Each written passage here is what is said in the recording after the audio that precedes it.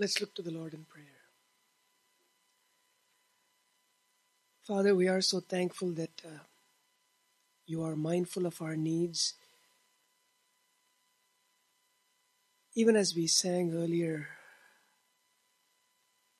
Father, we fail 1,000 times in a given day. And yet, you are so loving and so kind. You continue to pick us up. You don't give up on us. Even through our failures, you keep reminding us how much you love us and also how much we need you. We need your Spirit to help us to hold on to Jesus Christ. I acknowledge my own need of your Spirit's help, Father, to look into sharing the glories of Christ as we see the texts that are open before us today.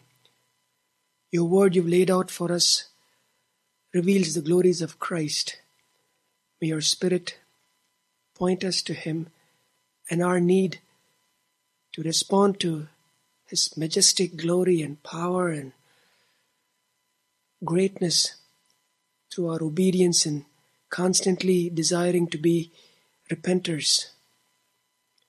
Help us to turn from ourselves and turn to you, Jesus. May your Spirit work these truths in our hearts. For your glory we pray. Amen. Amen. We continue our series through repentance, a series that I've titled, I Have Sinned, Sign of False or True Repentance. This is actually the 5th message in this series. In the first 2 messages, we saw 10 characteristics of false repentance. We saw 5 in the first and 5 in the second. And in the third message, we surveyed the entire Old Testament to see what it says about repentance. And in the fourth message last week, we surveyed the New Testament to see what it says about repentance. And for those of you who were there last week or who heard it online, you would have noticed that we saw specifically 2 parables last week that Jesus taught that helps us to understand about biblical repentance. The 2 parables were the parables of the Pharisee and the tax collector in Luke 18, verses 9 through 14, and then the so-called parable of the prodigal son in Luke 15, verses 11 through 32. We saw in those examples how the Bible defines how true repentance looks like. But today, we're going to see, actually today and next week, we're going to see 7 characteristics of true repentance and how that looks like in the life of a believer. See, last week we saw true repentance from the perspective of an unbeliever coming to Christ. A lot of times our repentance we think is, that's it, coming to Christ. What we fail to understand is that is the beginning of the journey. When Jesus said at the beginning of his preaching ministry in Matthew 4 verse 17, the kingdom of heaven is near, repent and believe in the good news. What he meant actually was keep on repenting and keep on believing in the good news. The language is in the present tense. Repentance starts with our coming to Christ, and repentance continues till we go be with Christ. So, this week and next week, we're going to see true repentance, how it looks like in the life of a professing believer. So if you're here saying that, I'm here, I've acknowledged Jesus Christ as my Lord and Savior, then this is of great benefit to you. But if you're still wrestling with, is this Christ the only way? Then you also need to understand, you need to come in with repentance, but also this is the life that's life forever. So you need to know what it means to be a Christian. We're not here trying to get people to make a quick decision.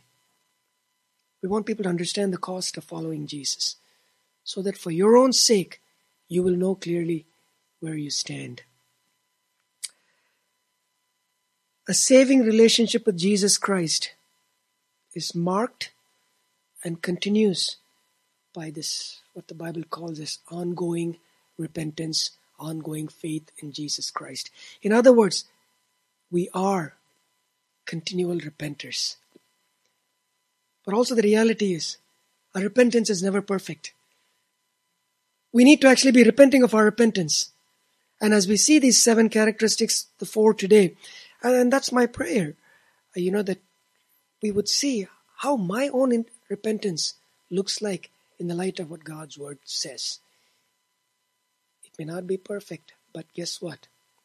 It's still something that should remind us, Lord, I need you to keep working a deeper work in my own heart. This is not about the one sitting next to me or the one who's missing today. I wish they were here. God has brought you here, me here.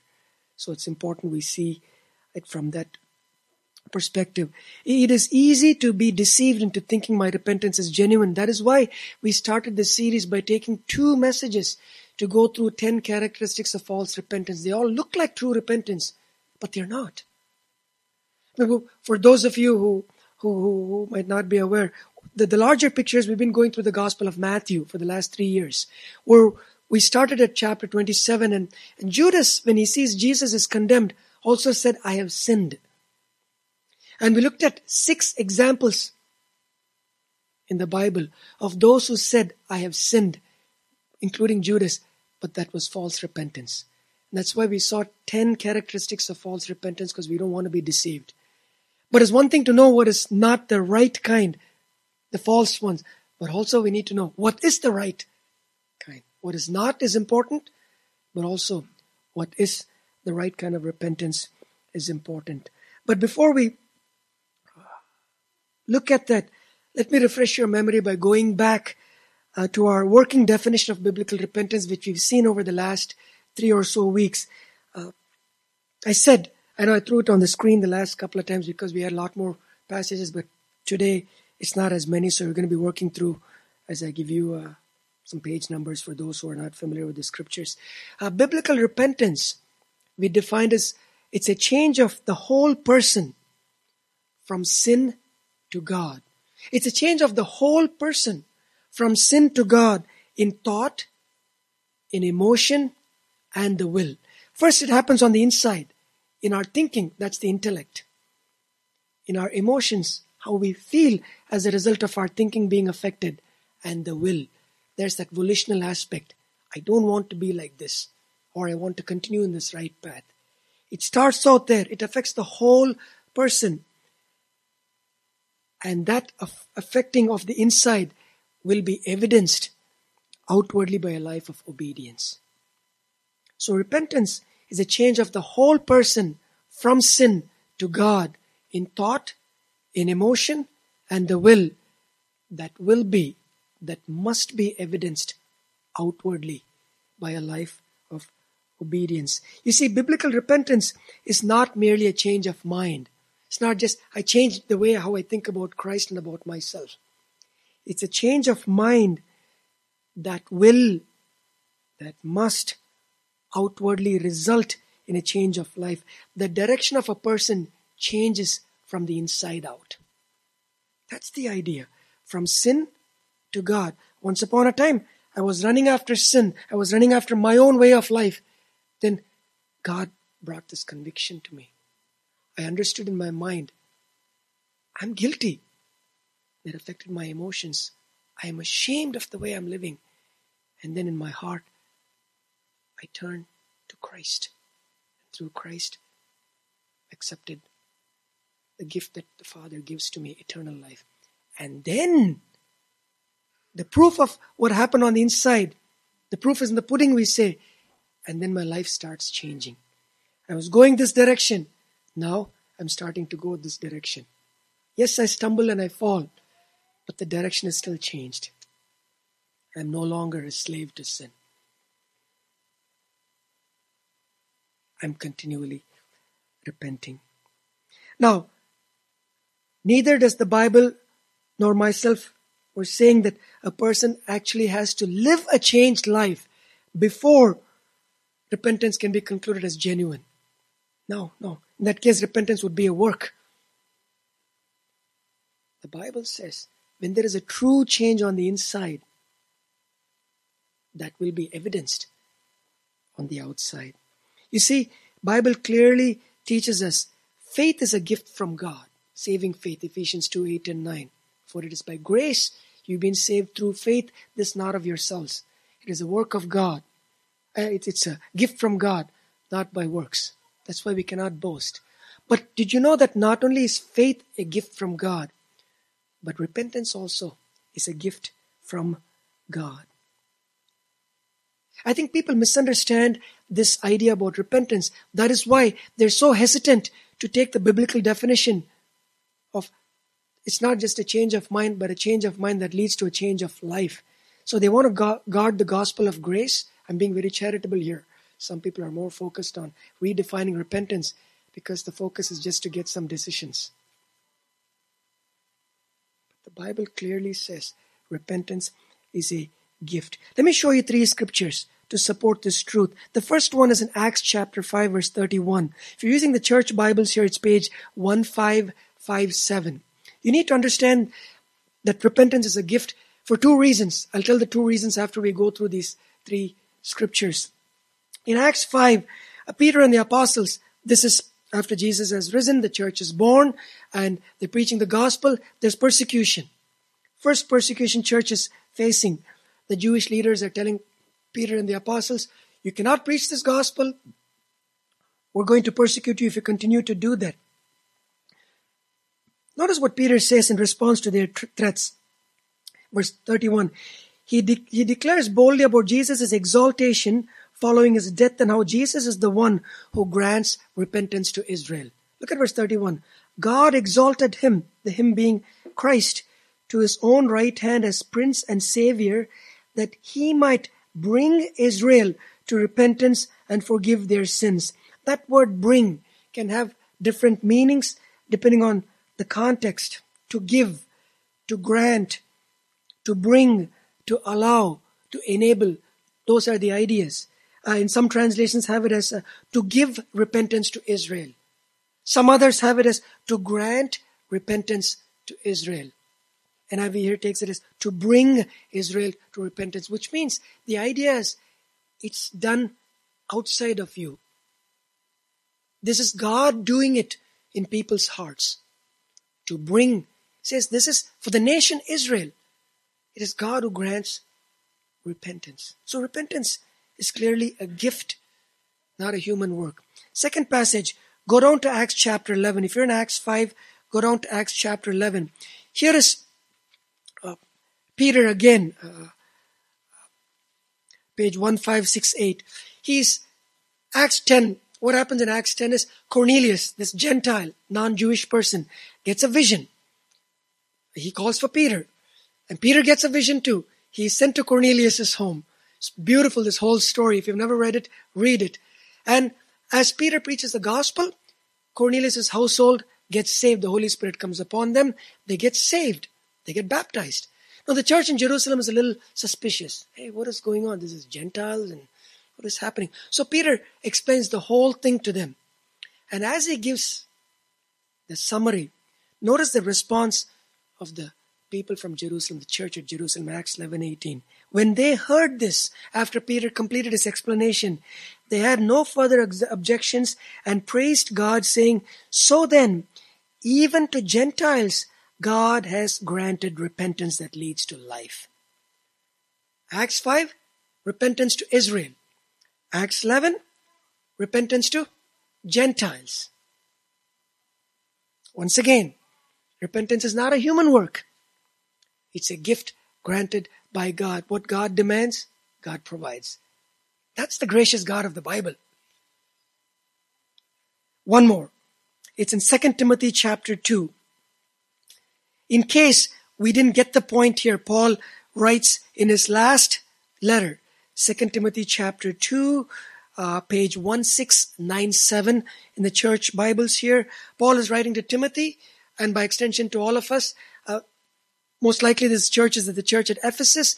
False teachers are there. Paul is telling Timothy, don't get caught up with all these foolish arguments and all these speculations. But there is a way how a servant of God, and by extension all Christians, how we should respond to unbelievers. Don't get into arguing and foolish logic and all that and angry at them, but maintain your Christian attitude. And what is the Christian attitude? This is what he says. Verse 23. Don't have anything to do with foolish and stupid arguments, because you know they produce quarrels. And the Lord's servant must not be quarrelsome, but must be kind to everyone, able to teach, not resentful. Opponents must be gently instructed, and then here it comes, in the hope that God will grant them repentance. We cannot work it in their hearts. We have to present the gospel in a clear way, with a gentle and quiet spirit, with compassion in our hearts. We're not there to win an argument. We can win an argument, but then lose that person. We also argued at one time. Let's not forget that. We have to have this attitude of gentleness and compassion. See, being gentle doesn't mean we compromise on the truth. Jesus said, I'm gentle and humble in heart. I don't think we would dare question Jesus is compromising the truth. Notice, opponents must be gently instructed in the hope that God will grant them repentance, leading them to a knowledge of the truth, and that they will come to their senses and escape from the trap of the devil who has taken them captive to do his will. Our enemy is not the person we're trying to reach out to. It's a spiritual warfare. The enemy has blinded their eyes. Only one thing will open their eyes. That's the gospel, 2 Corinthians 4:4. It's the gospel through which God opens blind eyes. So if that person is sitting in front of you, maybe that's a relative of yours that always argues. They know exactly what buttons to push so he explode. That's because we have not been gentle with them. But when we pursue the path that Paul gives us here, whether or not they turn, we follow God's prescription, and then we go to God and pray, God grant them repentance. God grant them faith. You open their eyes. See again what we see, God grants repentance. So, Acts 5, repentance to Israel. Acts 11, repentance to the Gentiles. And here he summarizes, hey, Jews, Gentile, all of the people, God has to open their eyes. So from these three scripture passages, we clearly see repentance is not a human work. It's a work of God. And that should motivate us in two ways. Number one, we should be abounding in gratitude, because we didn't work up this repentance on our own, and neither can we in our ongoing Christian journey. We need God to continually help us to repent. Why should God even grant that to you and me? Out of His mercy. So gratitude, number one. And second thing is confidence in evangelism. We don't need to short circuit the message. We don't need to look at, oh, this is a harsh message calling people to turn from their sins. Maybe I'll just take it out to be less offensive. Once people get in and get saved, somehow without repentance, they get in, then we can work this repentance into this. No. We don't have any authority to tamper with the Word of God. Jesus told repentance for forgiveness in His name to be preached in all nations. Jerusalem, Judea, Samaria, to all ends of the earth. Our message is not dependent upon the postal code. Everywhere. There's only one gospel. It's the gospel of repentance and faith in Jesus Christ. So, repentance is a gift from God. When we are confident of that, we can joyfully, with confidence and yet with humility and love and compassion, call people to turn from themselves, to turn from their sin, and turn to the Savior who embraces them. That's the only way to life. Having said that, let me repeat once again. When a person in his or her heart genuinely repents of their sins and puts their faith in Jesus Christ as a result of God's work in their heart, that person must display an evidence of a change on the outside. I tell you this, according to the scriptures, no one who is truly saved will fail to repent, will fail to obey. It's impossible. It's impossible. Now, yes, our repentance is not perfect. Our obedience is not perfect.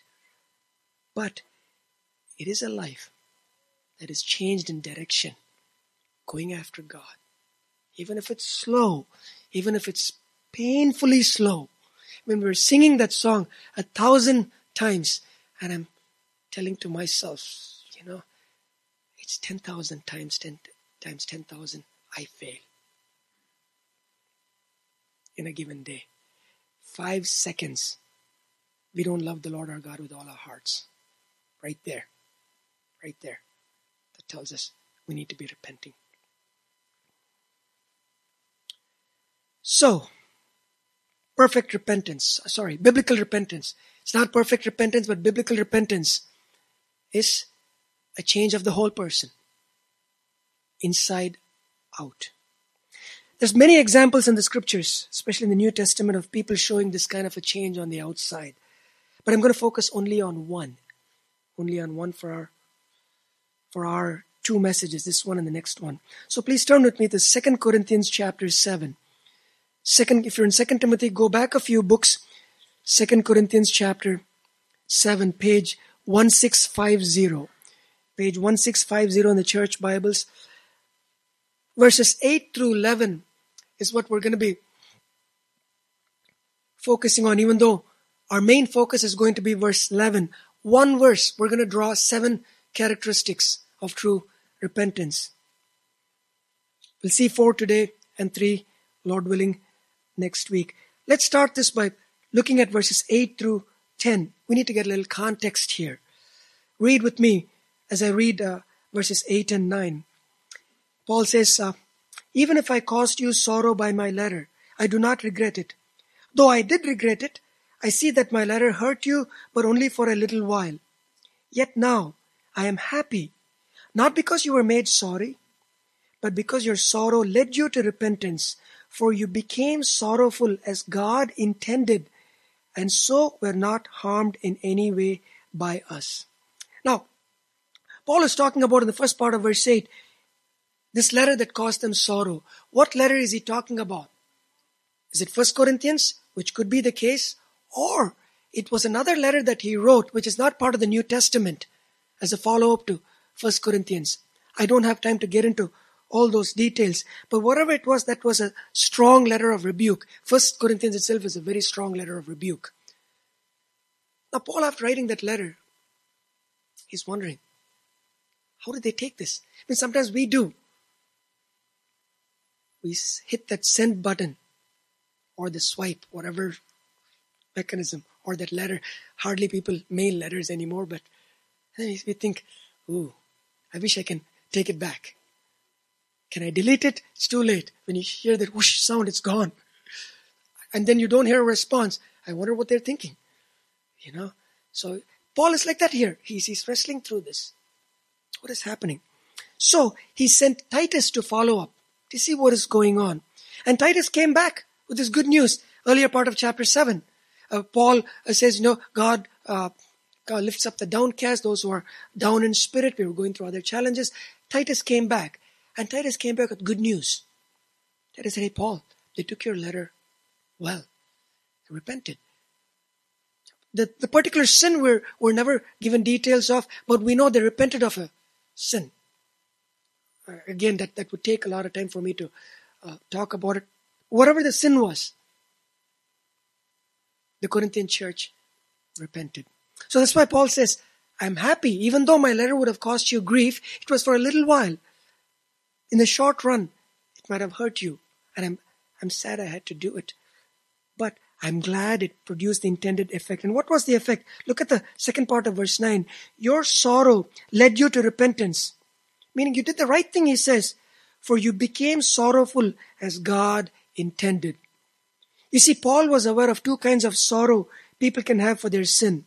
One that is God intended, God produced, Godward sorrow, and another that is not. It's more worldly.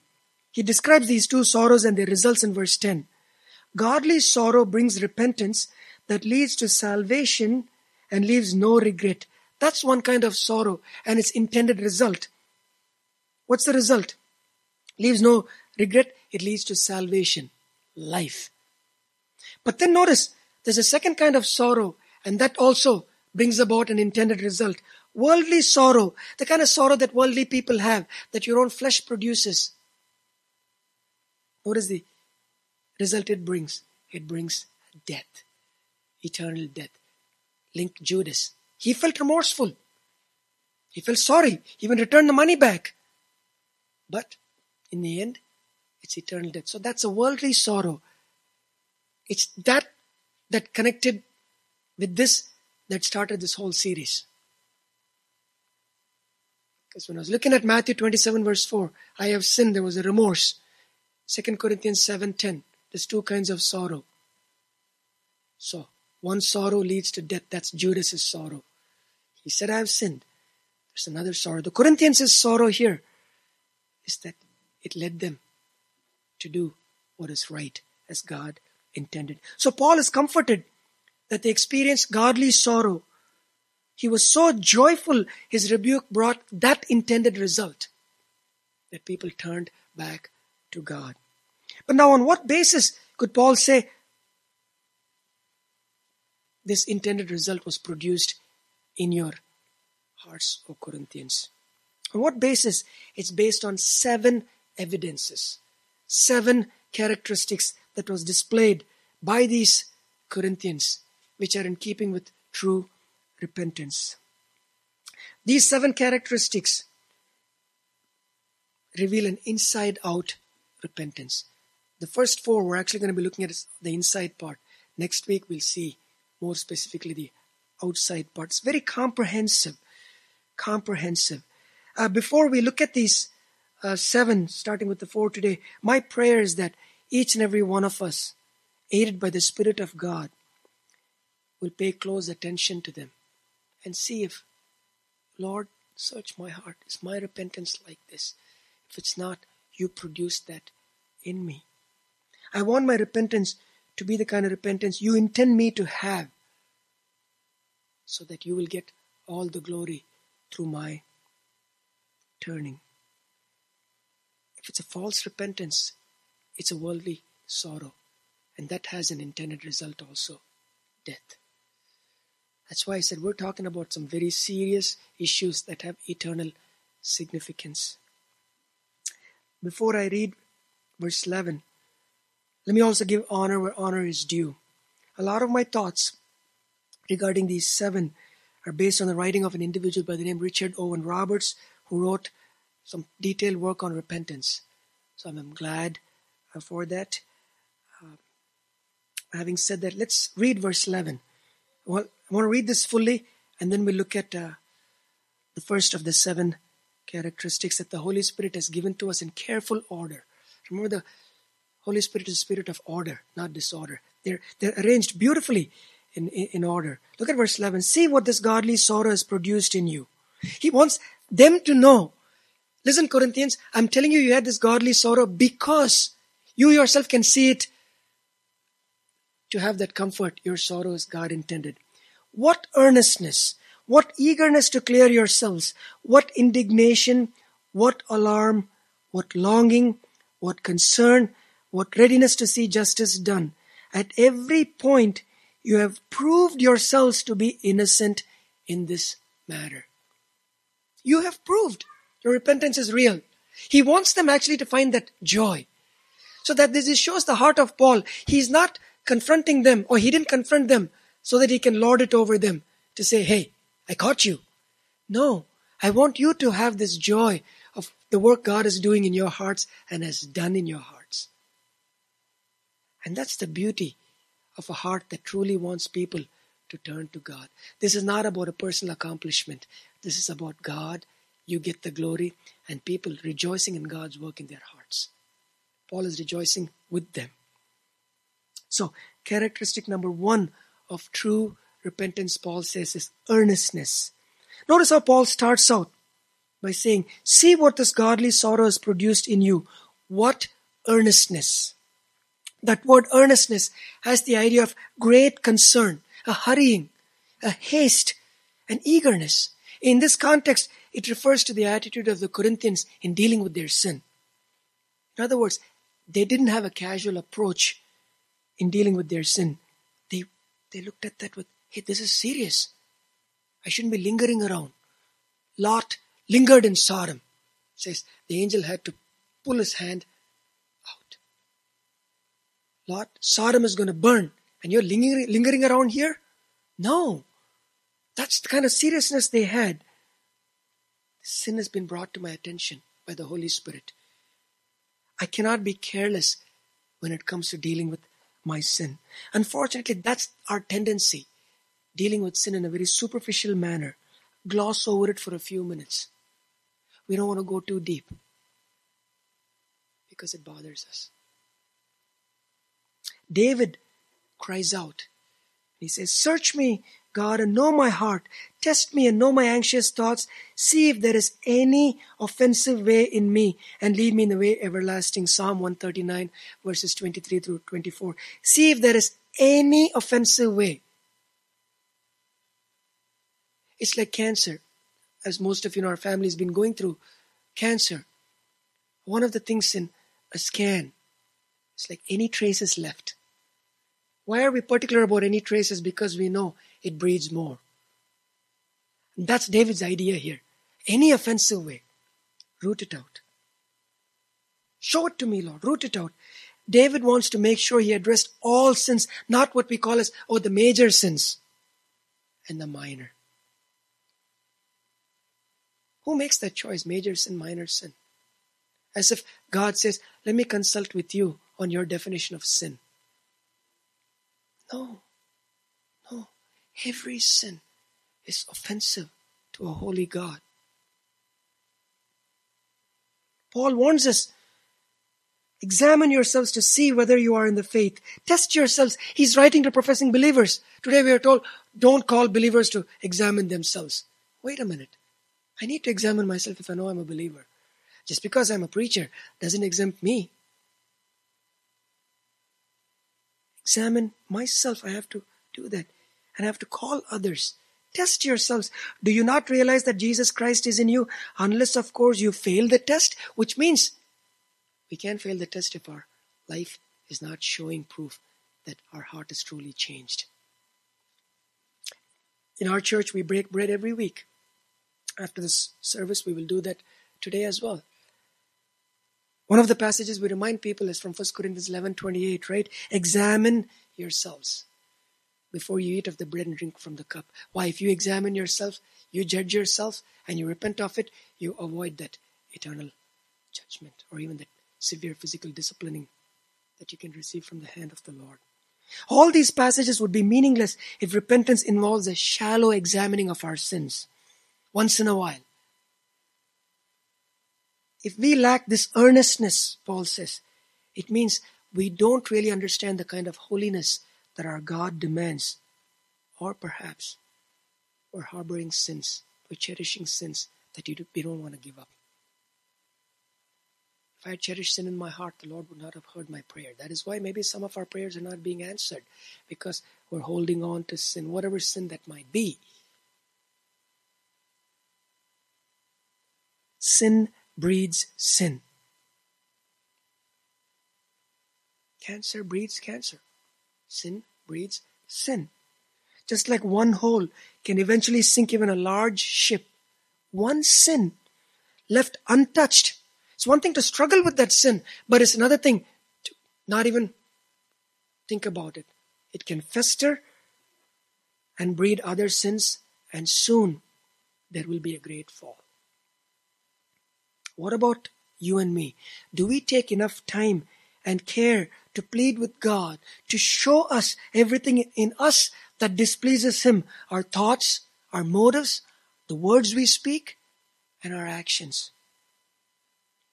Listen, if we've spent years sinning, let's not be fooled by thinking that if we just take a few moments to examine our lives, we'll be fine.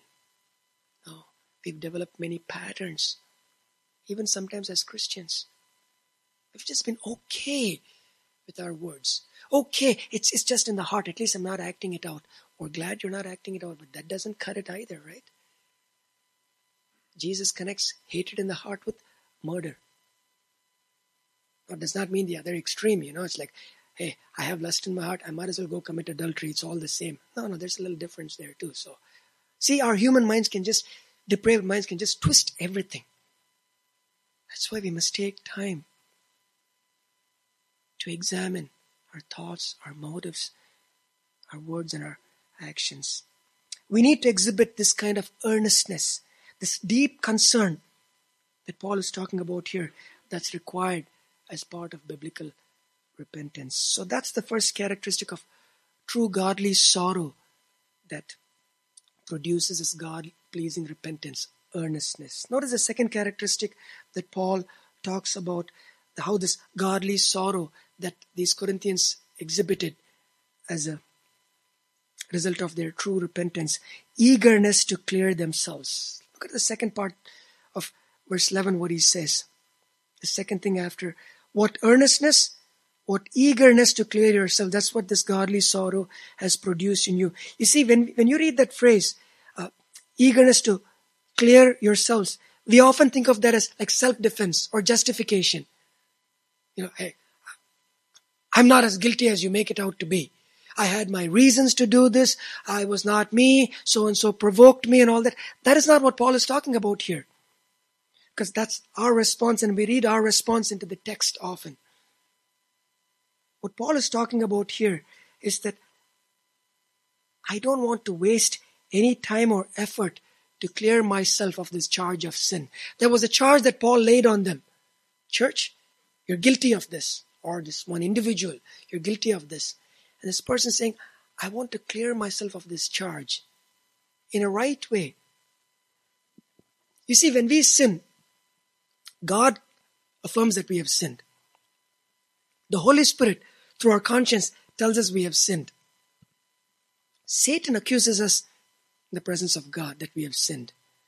And the only way to clear ourselves of that charge is how? Go back to Christ. Ask Him to forgive us, believing that His shed blood cleanses us of all sin. That's the only way to clear ourselves. 1 John 1:9 clearly says, if we confess our sins, that word confesses, speak the same thing. God says, you have sinned. I agree with God and say, I have sinned. I don't want to live like this anymore. I don't want to keep committing this sin. Even though sometimes there are those sins that keep tripping us often. When we go say that, Bible says, we do that, He is faithful and just and will forgive us our sins and purify us from all unrighteousness. On what basis does God purify us? 1 John 1:7 already said the blood of Jesus, His Son, is the basis through which we're purified of all our sins. That is how we clear ourselves of the guilty charge. Genuine confession and repentance as we seek the blood of Christ to make us clean. That is why we must go to God daily with an eagerness to clear ourselves of our sins, because whether we like it or not, daily we sin. This reminds us how serious we need to get in terms of our daily time alone with God in confession. If we spend a minute or so here and there, Lord, sorry I sinned, but here's my laundry list. Give this to me, give that to me, get me out of this, get me out of that. You see how shallow our repentance is. That's why Paul says there should be that eagerness, not to clear ourselves before others, which is an important thing too. But mainly, we don't want this charge sticking on us. And the only way that slate will be wiped clean once again is through the shed blood of Christ. But how can I get that cleansed if I'm not even asking God to bring my sins to my attention? And how can He bring this to our attention if we are having a drive-through mentality when it comes to daily time with the Lord?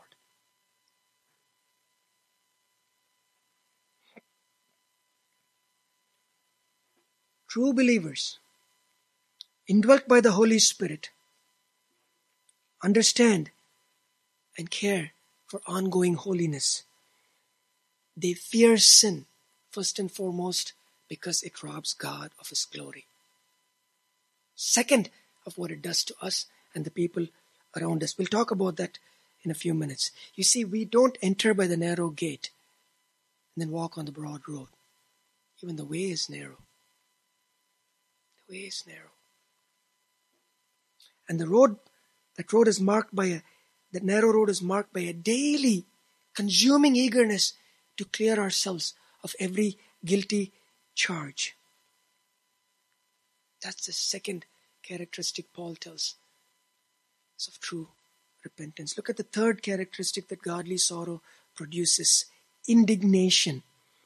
Notice what he says back to verse 11. What earnestness, what eagerness, and the third one is eagerness to clear yourself. Third one is what? Indignation. That word indignation means to be angry, to experience a feeling of disgust, not towards others, toward ourselves. God, how could I do this to you? You do so much for me every day. How could I do this to you? Holy Spirit, how could I grieve you like this? In spite of you being so merciful, so kind to me. I am so angry at sin in general. I'm so angry with myself. Not in the sense that, how could I do this? Because that's a sense of pride. How could I do this to you? Who is so loving and so kind to me. I am so uneasy in my spirit. I'm so uneasy for being so unlike Christ. So unlike, sometimes on our knees we pray, Lord Jesus, make me like you. And as we get up, something comes out of our mouth that is so unlike Christ. Have you ever experienced that? And you feel even more miserable now. The Corinthians experienced that kind of a feeling. They were overwhelmed by shame and sorrow and feeling of that wretchedness. You see, that's why often in the scriptures we find people expressing themselves like words like, I am a worm, I am wretched. We find that in the writings of the older generation. Today, we're told, no, don't do that. Remember the Pharisee and the tax collector is beating on his chest. God, have mercy on me, the sinner. Turn your wrath away from me through the means of a sacrifice. That's what the word mercy means. We become too sophisticated, or at least we are told that's low self-esteem. If you look at yourself as a sinner. We're constantly reminded, even in the church, how valuable we are in the sight of Christ. And yes, we are valuable in the sight of Christ. And because we are loved, we must feel even more miserable for hurting the one that's loved us so much. Because of how much He treasures us, that should cause us to feel more ashamed. He must keep on increasing. I must keep on decreasing. How can I keep on decreasing if I'm constantly overawed at my own worth? All our worth comes only because of Jesus Christ. When I sin, I'm grieving Him. That should drive me to have this anger towards just the presence of sin. That's why we look forward to heaven, because there won't even be a presence of sin. I tell you, our reaction for our own sin reveals a lot about us. We are often disgusted with the sins of others. Remember that Pharisee? That's what he did. If we lack a genuine grief, a genuine anger, a sorrow, a disgust at our own sin, we don't have true repentance no matter what we claim. It's not a godly sorrow. It's a worldly sorrow. And the church is filled with people with such worldly sorrow. Oh, I know I shouldn't have done that. But I don't think it's such a big deal. We are so used to God's mercy, we take Him for granted. That's our problem. That's our problem. But people who take their sin seriously will manifest an indignation. In fact, they care so much about their holiness that they would even be open to receiving correction from others about their sin. Because what's the goal? Lord, see if there is any offensive way in me. We want this to happen in a way that nobody else knows. But God sometimes brings our offensive ways to our attention through the mouths of others. Or God forbid someone correct me. That should not be our attitude. If we are sincere about our holiness, I don't care with what motive someone points that sin out to me, whether it's a Christian or a non-Christian. I just want my sin pointed out to me because I have a lot of blind spots. I'm always biased for me. We must welcome correction, even if it's from a younger person. Welcome it. Because we say, God, speak to me. Someone speaks to us, we're angry. Oh, the preacher spoke to me today. Well, you just prayed, God, speak to me. We want everything, in a kind of a superficial way. Nobody should know. It's my business. We don't call adultery anymore. It's an affair, private affair. We're redefining words. But a heart that wants to pursue holiness wants to know all the sins it cherishes, no matter the cost, because it wants to please Jesus Christ, the Holy One. I tell you, if we cannot tolerate people correcting us, we're unrepentant, we're proud. The Pharisee, remember, he went home with a guilty verdict upon him. Why? Because he had a disgust. I'm not like this wretched tax collector. He wasn't disgusted about his own sin. In fact, he didn't even have any sin according to him.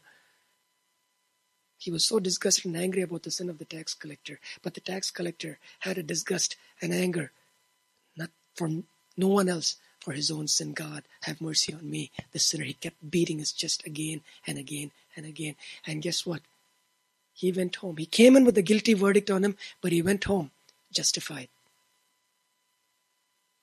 The Pharisee went home guilty, in bold and in italics, underlined. Everyone who humbles himself will be exalted. Those who humble themselves will be exalted.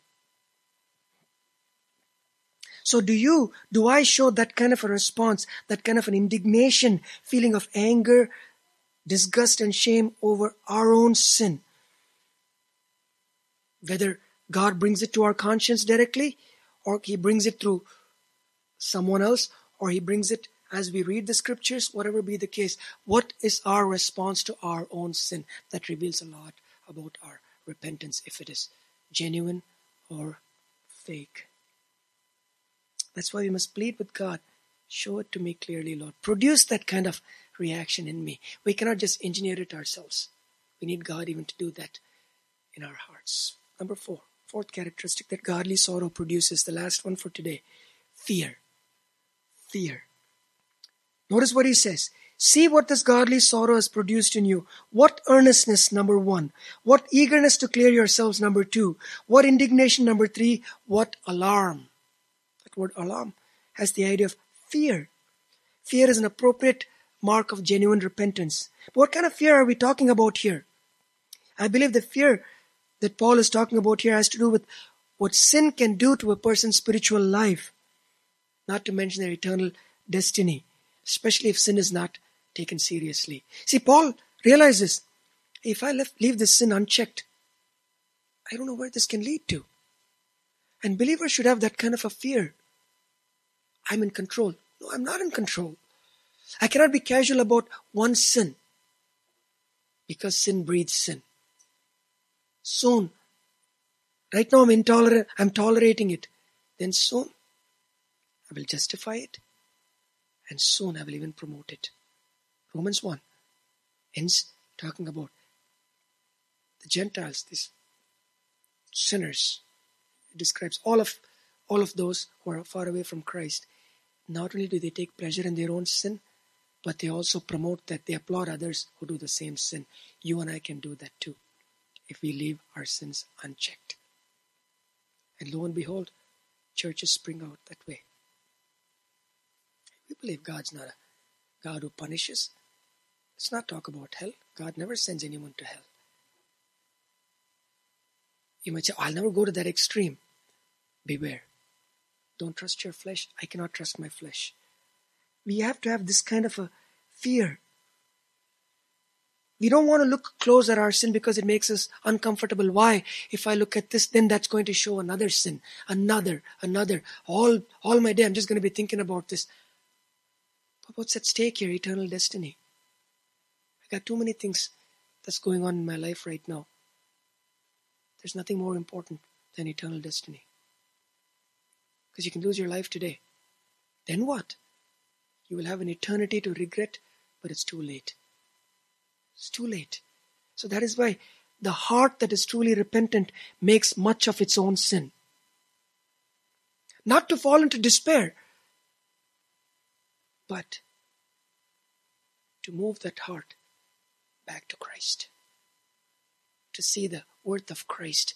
To see it is worth pursuing Him. It is worth turning from our sins and turning to Him.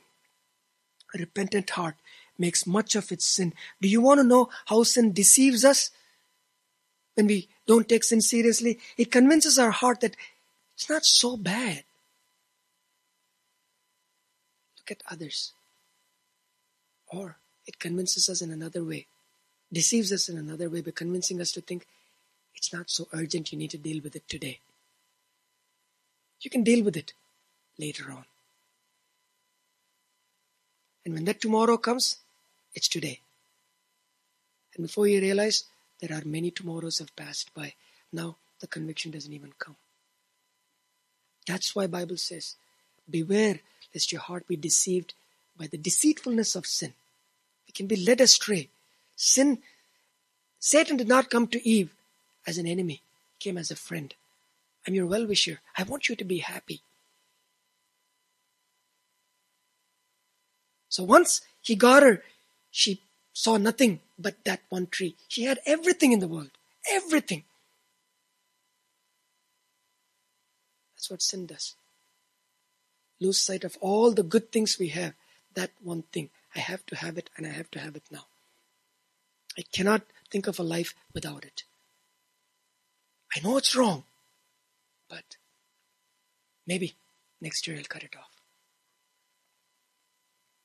And when we do nothing, when we remain that way, guess what happens? Our heart becomes harder and harder. Harder and harder. So the only way to prevent our heart from hardening is to keep on repenting, keep on cleansing. We talk about sometimes for the body, a cleansing. It's good to go through a cleansing. That's why we go to the blood of Christ. For that continually, that will help us to cultivate a broken and a contrite heart. A heart that trembles at God's word. A heart that continually fears sin. A heart that continually fears robbing God of His glory. A heart that genuinely fears bringing damage to others, including our family members, church members, and even unbelievers. We never sin in isolation. We might sin in isolation, but the consequences affect more than us. More than us. That husband who's given to pornography affects the family. That wife who's given to gossip and greed affects the family. That family that sins affects extended family members, affects churches. Imagine if husbands and wives, young people too, we really take fearing sin seriously. Talk about fearing God. If we don't fear God, that's why we don't fear sin. Each feeds off the other. One sin can send us to an eternal, Christless place of suffering where there's nothing but weeping and gnashing of teeth, a place that the Bible describes as hell. We don't fear this. And our culture doesn't teach us anyway, in any shape or form, to fear God. There's great damage done when we don't fear God and when we don't fear sin. That is why we need to cultivate this godly fear. Where are all the godly fearers? Subtitle of a book. Where have they gone?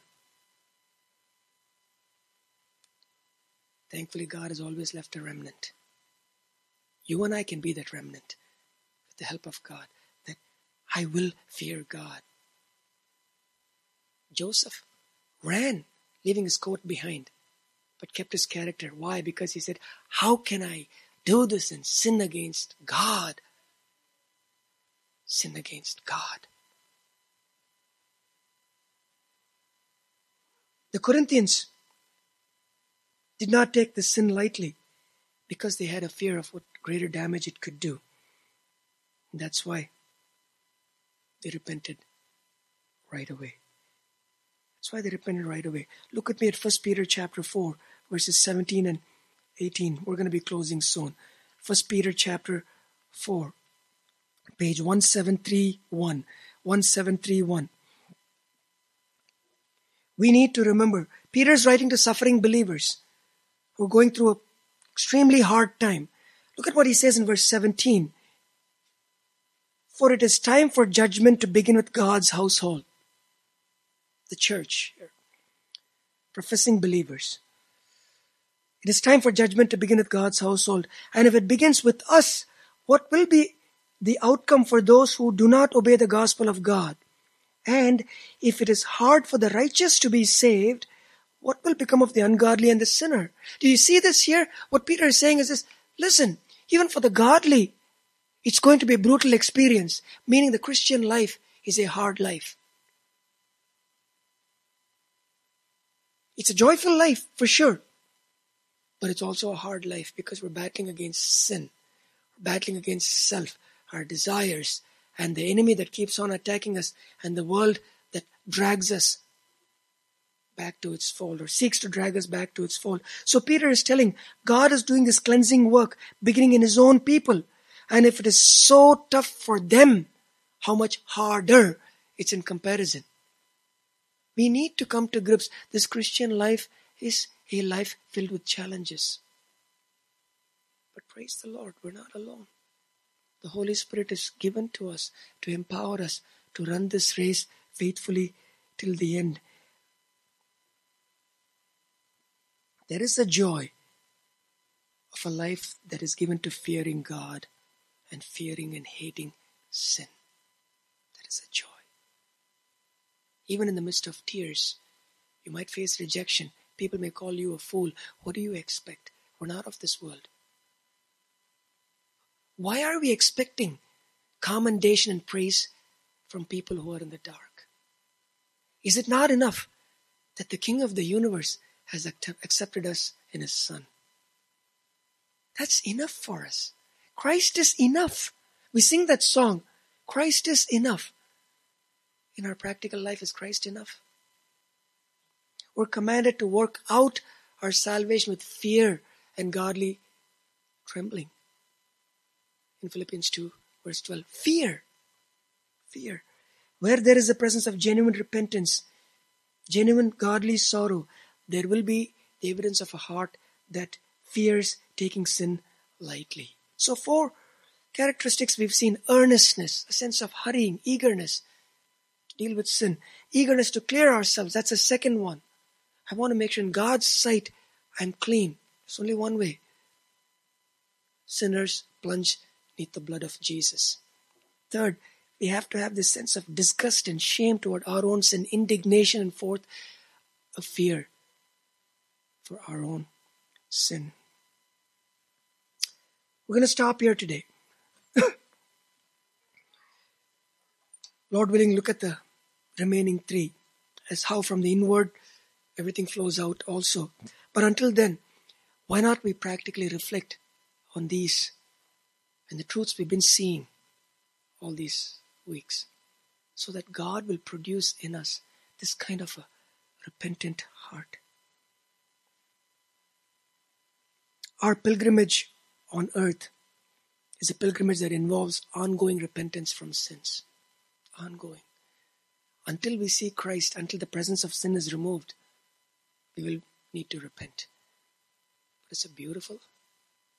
In Russia, when a person is born again, you know how they describe the person? Repenter.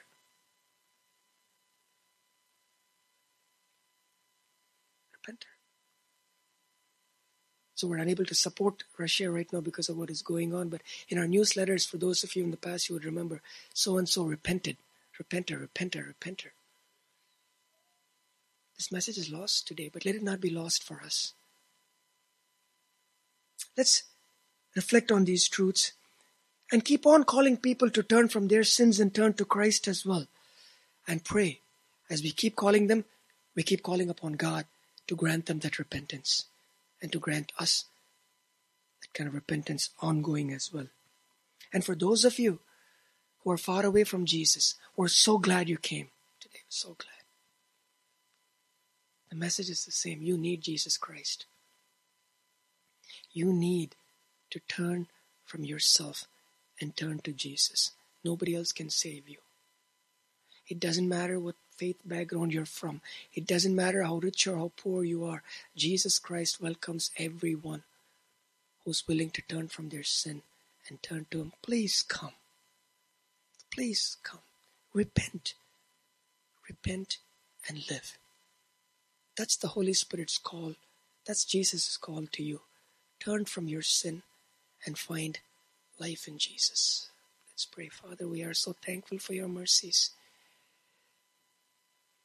Help us, Lord, to be this kind of repenters that you call us to be. And thank you so much for providing what we lack and what we can never get on our own, this faith and repentance, so that we can live a life that is pleasing to you. Forgive us. Forgive me.